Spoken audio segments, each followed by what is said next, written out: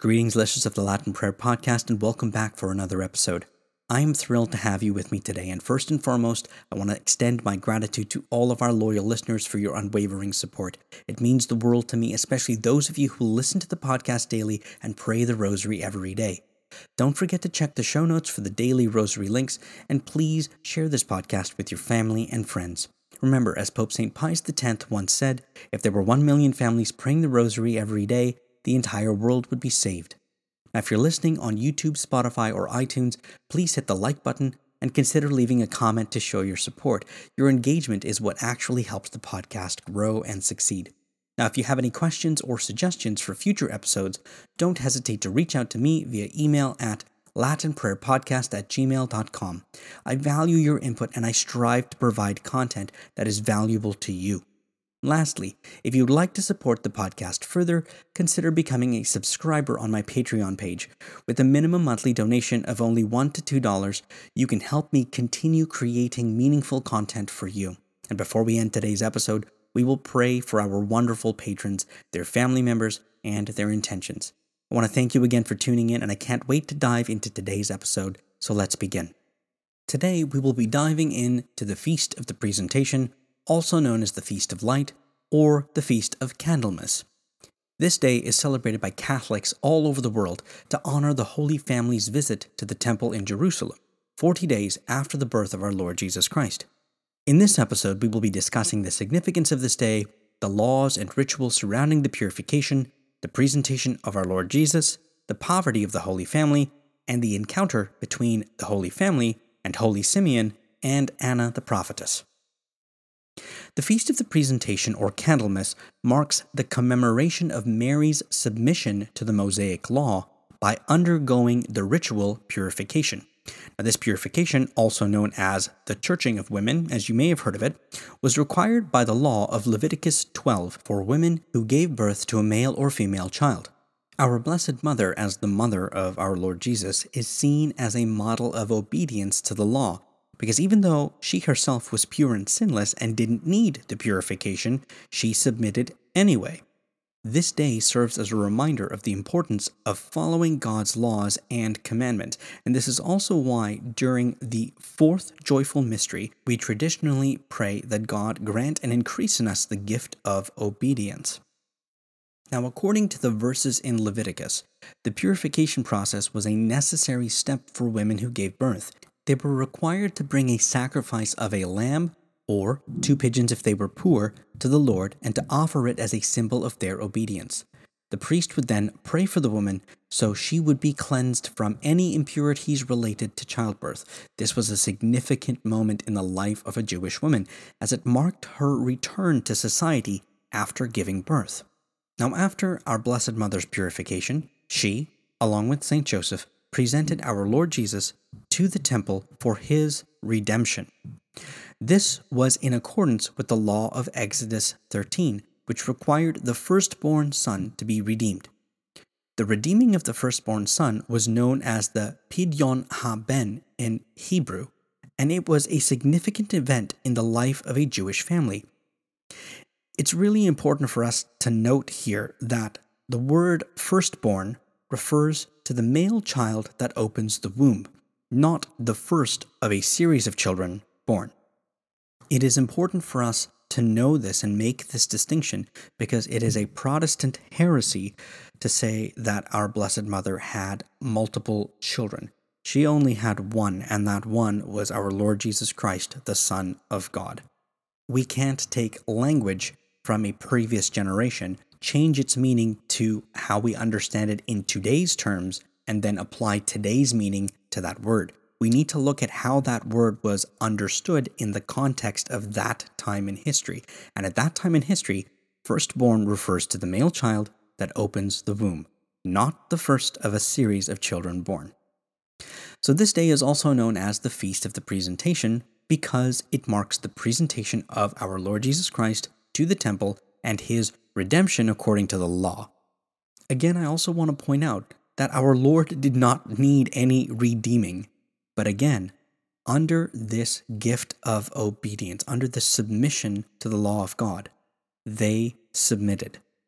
Now, I mentioned this earlier, but it's worth going back in detail here. The Holy Family must have been poor, as our Blessed Mother offered 2 pigeons instead of a lamb for her purification.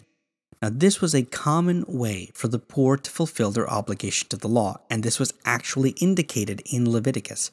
This serves as a reminder to us of the humility and the simplicity of the Holy Family, and their willingness to follow the laws and commandments of God, even in the face of poverty.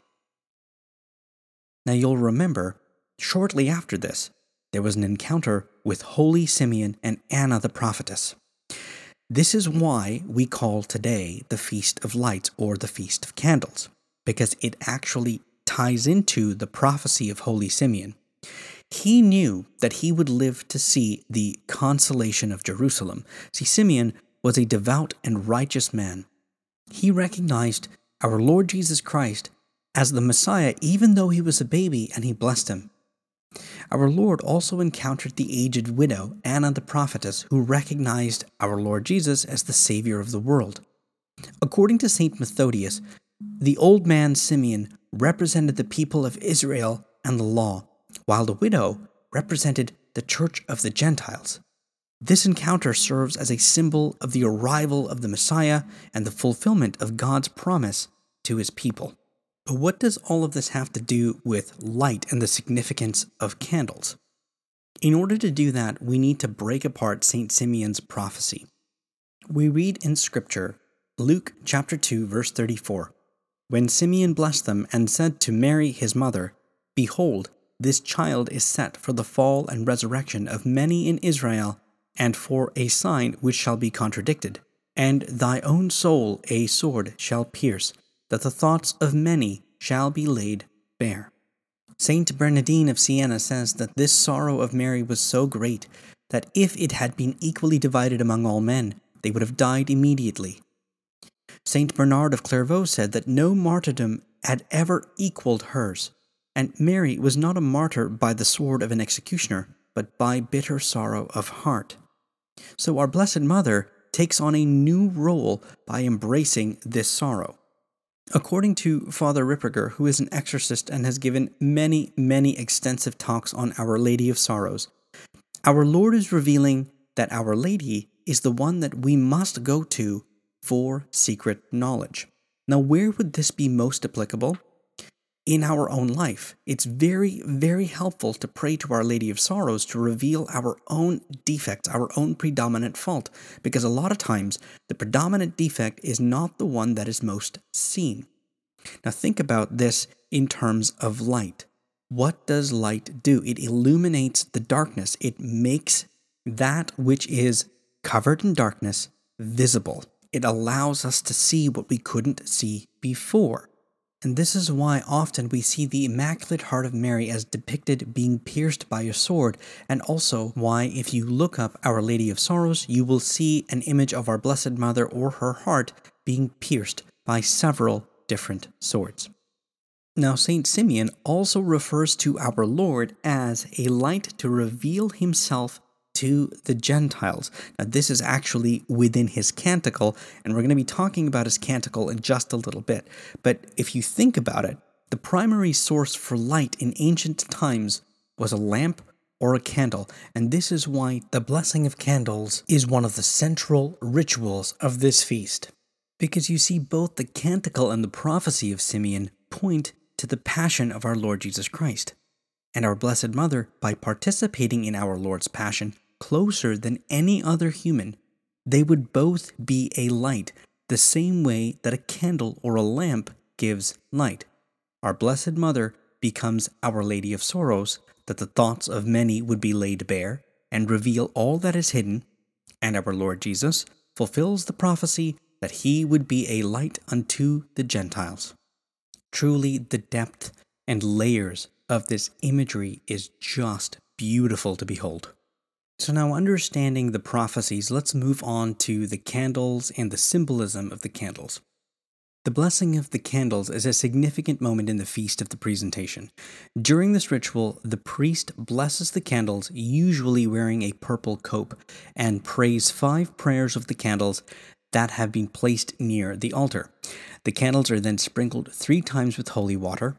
They're then incensed and then distributed to the faithful. Receiving a blessed candle is a meaningful moment where we, the laity, kiss the candle and then the priest's hand, just as we do on Palm Sunday. This powerful symbol of the Feast of the Presentation has been interpreted by many liturgists, including Ivo of Chartres and Saint Anselm of Canterbury.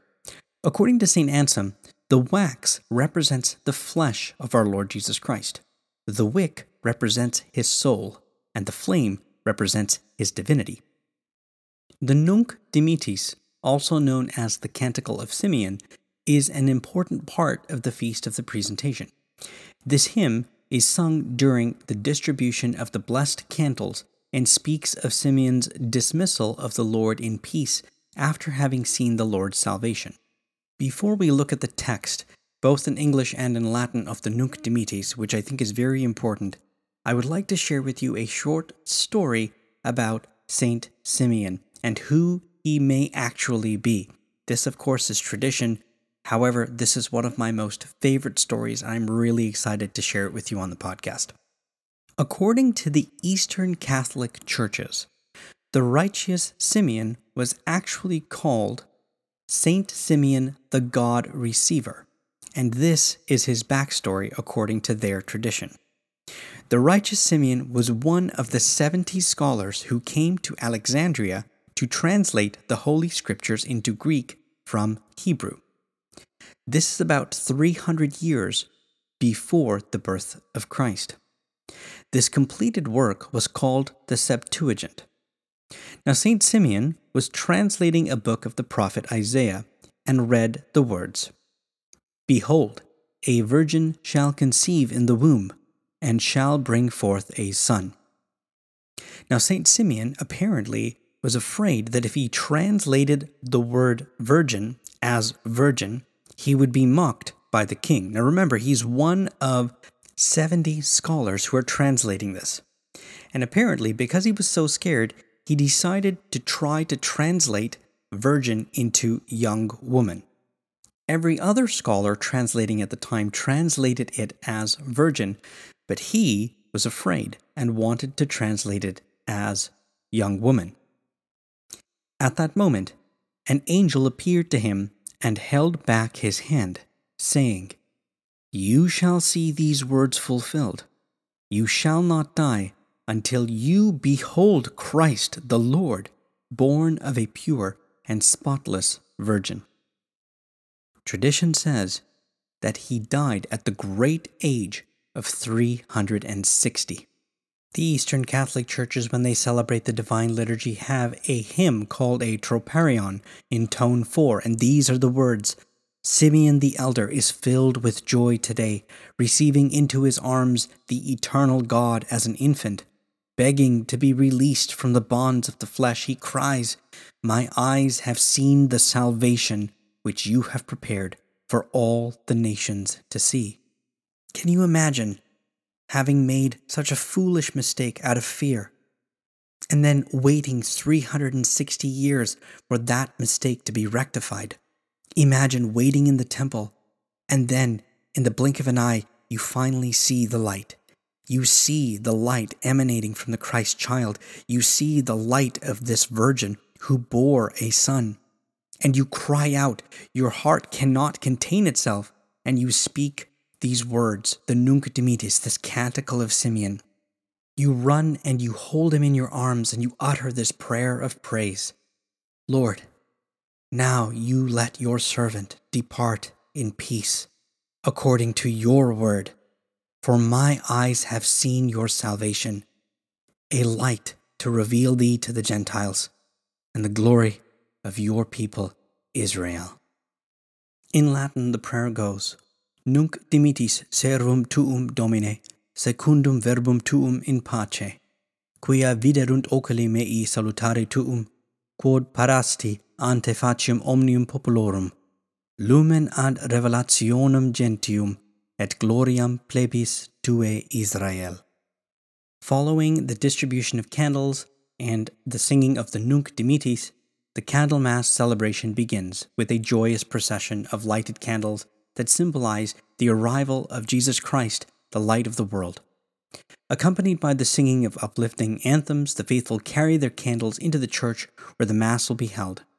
During the reading of the Gospel, the lighted candles are held high, shining like beacons of hope. And this continues from the beginning of the canon of the Mass until communion, representing the presence of our Lord Jesus Christ in the hearts of all who partake in the celebration. Now, in many communities, the celebration of Candlemas includes the blessing of candles brought from homes for this purpose. These candles should be made of at least 51% beeswax, which is considered to be a pure and sacred material. They've been used for centuries in the church. As I mentioned at the tail end of my previous podcast, this is a wonderful time to learn how to make candles with your families. If you can't find a local retailer for beeswax sheets, you can find them on Amazon. I'll include a link in the show notes where you can get your own. The candles that are then blessed can be used for devotional purposes such as lighting your family altar, or of course marking the seasons of Advent, having your Advent candles, and so much more during the year. During Candlemas, these candles are lit after dusk. Having been blessed with exorcised holy water, they can ward off demons of the air. They are often lit to ward off troubles, storms, or during difficult times. The act of bringing candles to be blessed is a way of asking for God's protection and guidance. I thought it'd be fitting to finish this episode by giving you a special prayer that is prayed while burning a blessed candle during times of trouble or storms. This prayer is taken from the Pieta prayer book. The words will be in the show notes, as well as the words to both the Latin and the English of the Nunc Dimittis. The prayer goes as follows. In nomine Patris et Filii et Spiritus Sancti. Amen. Jesus Christ, a King of glory, has come in peace. God became man, and the Word was made flesh. Christ was born of a virgin. Christ suffered. Christ was crucified. Christ died. Christ rose from the dead. Christ ascended into heaven. Christ conquers. Christ reigns. Christ commands. May Christ protect us from all storms and lightning. Christ went through their midst in peace, and the Word was made flesh. Christ is with us, with Mary. Flee, you enemy spirits, because the Lion of the generation of Judah, the Root of David, has won. Holy God, holy powerful God, holy immortal God, have mercy on us. Amen. In nomine Patris et Filii et Spiritus Sancti. Amen. And there you have it. I hope you have found this episode inspiring, and I hope that you have enough time to prepare some candles or buy them and attend Candlemas this year and have your candles blessed so that you could use them in your homes throughout this year. And as I mentioned at the beginning of the podcast, if you would join me in praying for our patrons, for their family members, and for their intentions right now. In nomine Patris et Filii et Spiritus Sancti. Amen. Pater noster qui es in caeli sanctificetur nomen tuum, adveniat regnum tuum, fiat voluntas tua, sicut in cielo et in terra. Panem nostrum quotidianum da nobis hodie, et dimitte nobis debita nostra, sicut et nos dimittimus debitoribus nostris. Et ne nos inducas in tentationem, sed libera nos a malo. Amen.